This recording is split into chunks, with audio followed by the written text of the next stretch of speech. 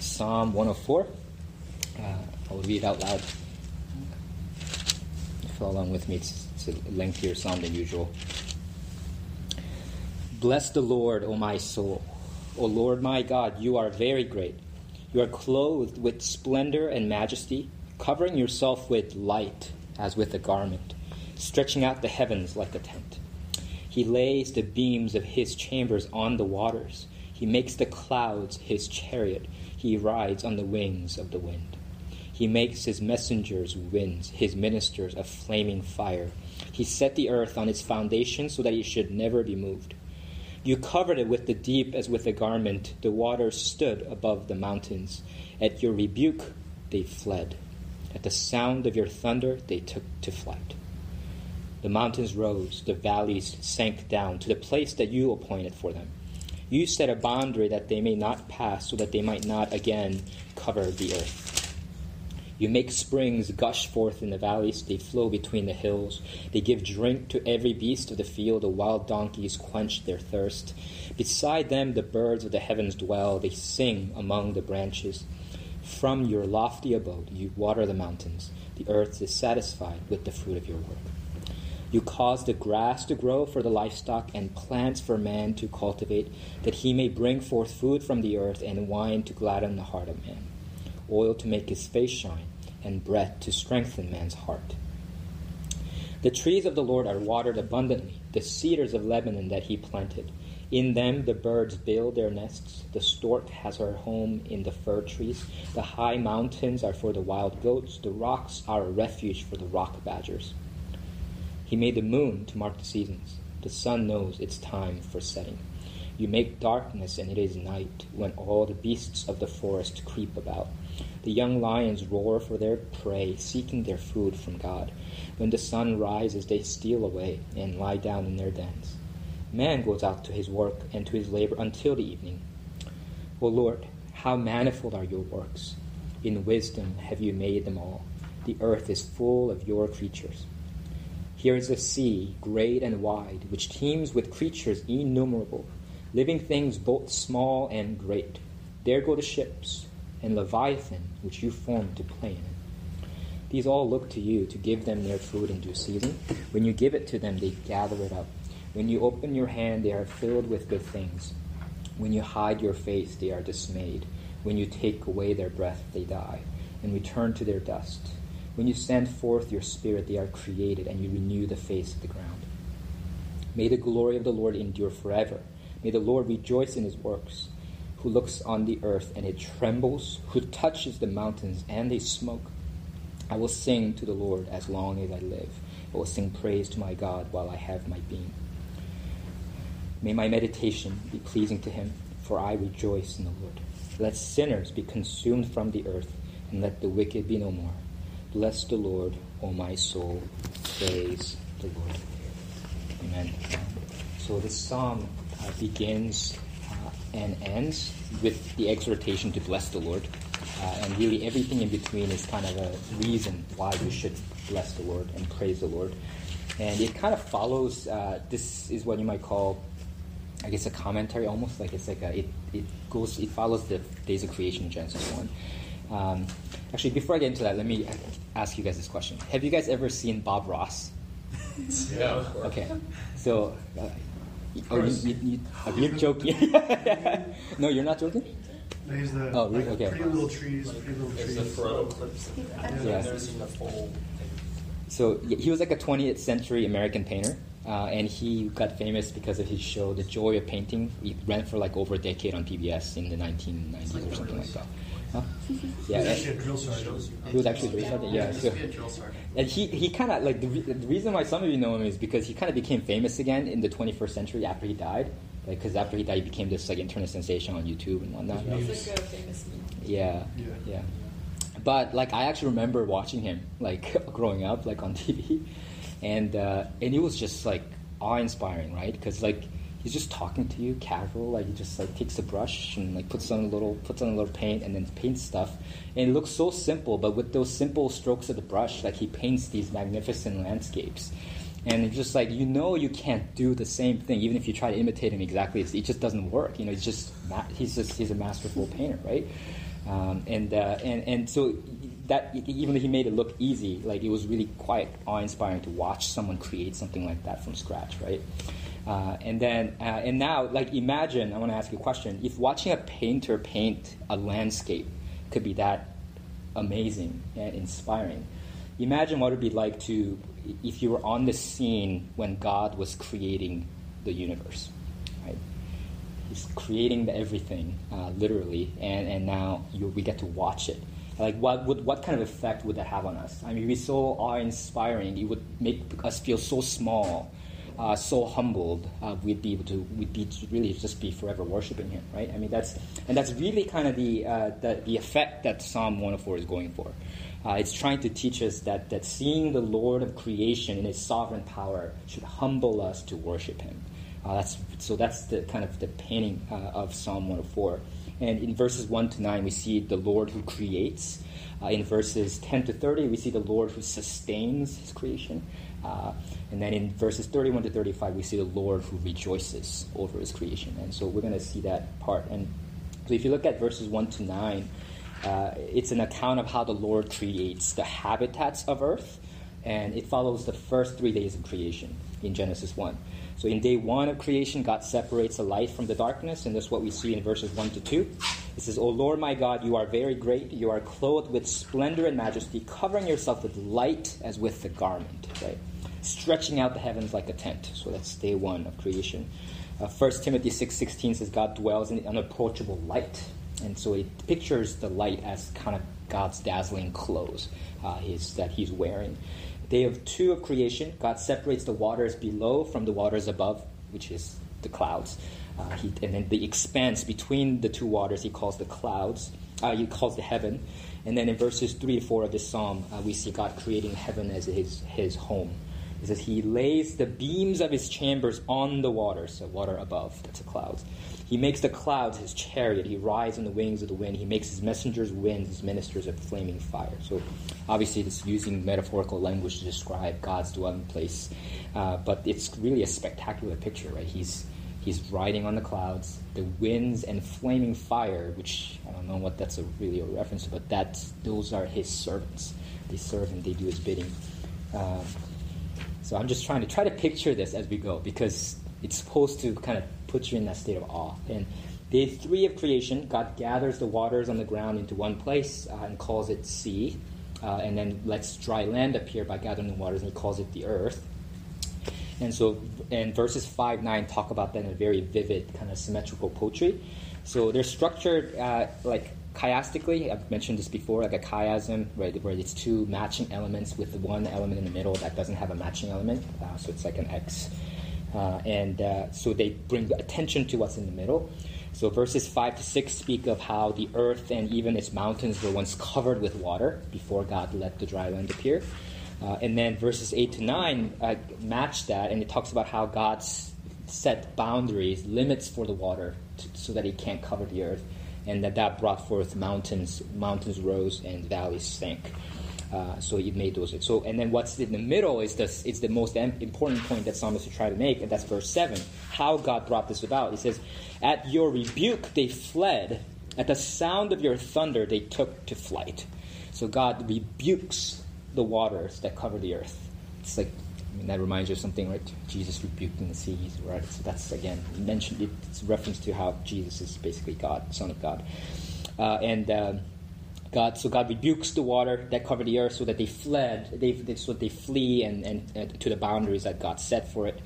And according to kind of the Canaanite, it's kind of ancient Near Eastern mythology, Baal, their kind of creator God, Almighty God, kind of fights with this god of chaos called sea, the water, sea. And it's an epic battle to the death, and Baal finally prevails. And from the carcass of the god of sea, he creates the world. Rahab? Right, huh? Rahab? The sea monster. That's yeah. So it's there's like related ideas there, but Baal basically was the Canaanite god of the clouds. So here the psalmist who writing this is intentionally kind of almost not parodying it, but they're really, it's a polemical argument. They're trying to say that, no, Baal is not the God who rides in the clouds. It's actually Yahweh, the Lord. So they're using his name, the Lord. Baal is not the one who created the world by prevailing over the sea god. Actually, there is no sea god at all. It's just his creatures. It's just God's act of God's creation. And all he had to do was speak. And he rebuked the seas and they fled. Unlike this cosmic contest between Baal and sea, right? So he's painting this picture of God's power. He's mighty. Yeah, there's no equal, no one that can actually compete with him. And then we see in verses 5 to 9. We actually just talked about that. And then in verses 10 and following, we see kind of his sustaining the inhabitants of earth. So days 4 to 6, we see in verses 10 to 30. So first in 10 to 13, it says, "You make springs gush forth in the valleys. They flow between the hills. They give drink to every beast of the field. The wild donkeys quench their thirst. Beside them the birds of the heavens dwell. They sing among the branches. From your lofty abode you water the mountains. The earth is satisfied with the fruit of your work." So it's actually kind of overlaps with day 3 when God brings vegetations forth to feed the animals. So verses 14 to 18 talk about that. He feeds the livestock with grass. He feeds men, right, by bringing forth food from the earth. So food to feed their stomach, right? The wine to gladden their heart, oil to make their face shine, right? It's the bread to strengthen the heart. And he feeds the birds in their nests, and the mountains he has set aside for the wild goats, and the rocks for the rock badgers. He creates the moon and the sun to mark the seasons, so that's day 4 of creation in Genesis. And he makes darkness in his night when all the beasts of the forest creep about. So this is actually really fascinating. So in verse 21, it talks about how even the young lions, right, they seem so self-sufficient, right? These beasts, the king of the jungle, so they say, although they don't really live in the jungle, right? But so the lions, they don't need help, right? I mean, they could kill as they want and claim their food, but it says that even they seek their food from God. God's the one that feeds even the lions. And so the lions actually, they rise at night and then they steal away and lie down in their dens when the sun rises. But that's when human beings go out. They work during the day when there's light. So it's like there's this order of creation, right? There's a time when animals work, and then there are times when human beings work. So that God created this in a way that all works together. And then he turns to the seas. Great and wide, teems with creatures innumerable, which is really not hyperbole, right? It's innumerable creatures in the seas, and they're small and great. And he mentions the ships as kind of representing the humans who are fishing, looking for food. And then he mentions the Leviathan, which is there's a lot I can say about the Leviathan, but I found this tidbit from a really interesting book. It's called An Instinct for Dragons by an anthropologist named David E. Jones. And he really catalogs all the instances of kind of serpent-like dragons that are in different cultures. And he says they exist in like pretty much every culture. Have this kind of mythical serpent, kind of like dragon-like creature in every culture. I wonder why, right? Because Genesis 3 mentions a certain serpent that becomes the foe of humanity and brings them to sin, right? So I wonder why there's such a mythical creature exists. Maybe such a thing that really happened. And he cites that a study that says that approximately 390 people in 1,000 are afraid of snakes, even in areas where there are no snakes to be found. And all the earliest instances of dragons, they all have snake-like attributes. And he concludes that this is because in nearly all cultures, there's this innate fear of snakes in human beings. And that's fascinating to me. It's actually, if I were to ask you, what's the deadliest animal in the world? What are some animals that come to mind? Like animals that cause the most human fatalities? Mosquitoes, that's true. Mosquitoes are correct, but mosquitoes are deadly because they carry diseases. So not insects or animals like dogs, for example, carry rabies, right? And then they can kill a lot of humans. But not animals that kill people because they have diseases, but animals themselves that kill the most people. Deer, sharks. Sharks is like often mentioned. There's only about 10 deaths a year because of sharks. Even the jaws have really kind of kind of blew it out of proportion. Shark week? Huh? Yeah. Wolves, they say about 10 animals a year. Deer actually do. Huh? Deer do. Deer, yeah, I'm sure they do, but they don't make the cut. So lion, they say about 100 deaths a year. Hippopotamus, 500. Bears don't make the cut, but the crocodile 1,000 a year. Wow. And actually snake 50,000 a year. So Worldwide? yeah, so snake is still the deadliest animal if you don't count the ones that kill people by diseases that they carry. So I mean, it kind of explains our fear of snakes in a way, right? It's like and I think goes all the way back to creation and fall of humanity. And so Leviathan is described like in Job 41, for example, like a real physical creature, but it's not clear if it's like a real physical creature that people have seen, or whether it's a mythical creature that they're describing in real physical terms, right? So it's like but they can be described in physical ways, and they take this kind of like metaphorical significance in some parts of Scripture. So, for example, in Isaiah 27:1, it talks about the end times. It says, "In that day the Lord with his hard and great and strong sword will punish Leviathan, the fleeing serpent, Leviathan, the twisting serpent, and he will slay the dragon that is in the sea." And of course in Revelation it talks about how the Lord slays and defeats once and for all the serpent, the dragon, the great serpent, right, who accuses the people of God.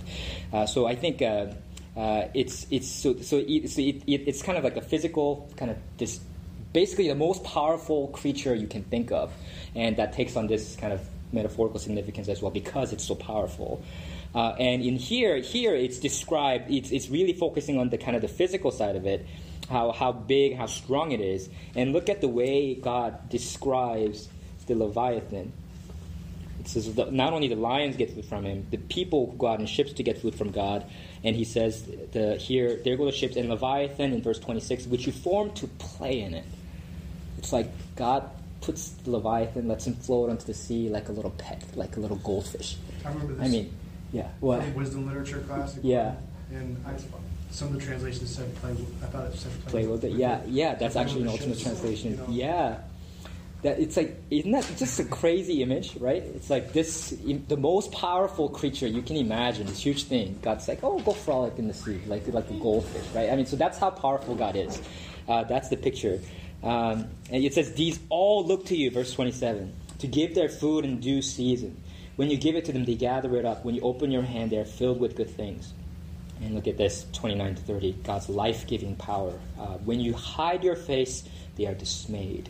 When you take away their breath, they die and return to their dust. When you send forth your spirit, they are created and renew the face of the ground.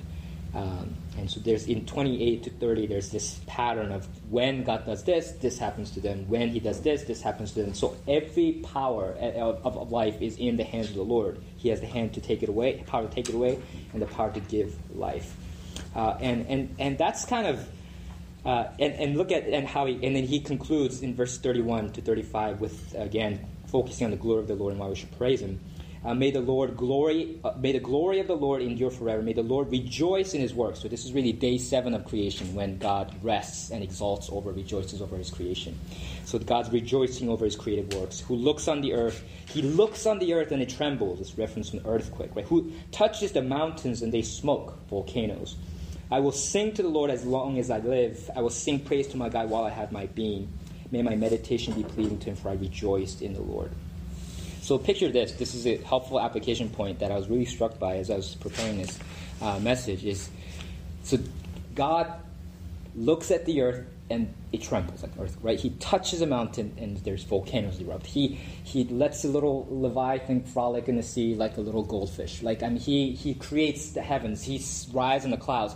That's what he does. And imagine that we were there to watch him do this. And here we are, worrying about that exam, worrying about that green card, right?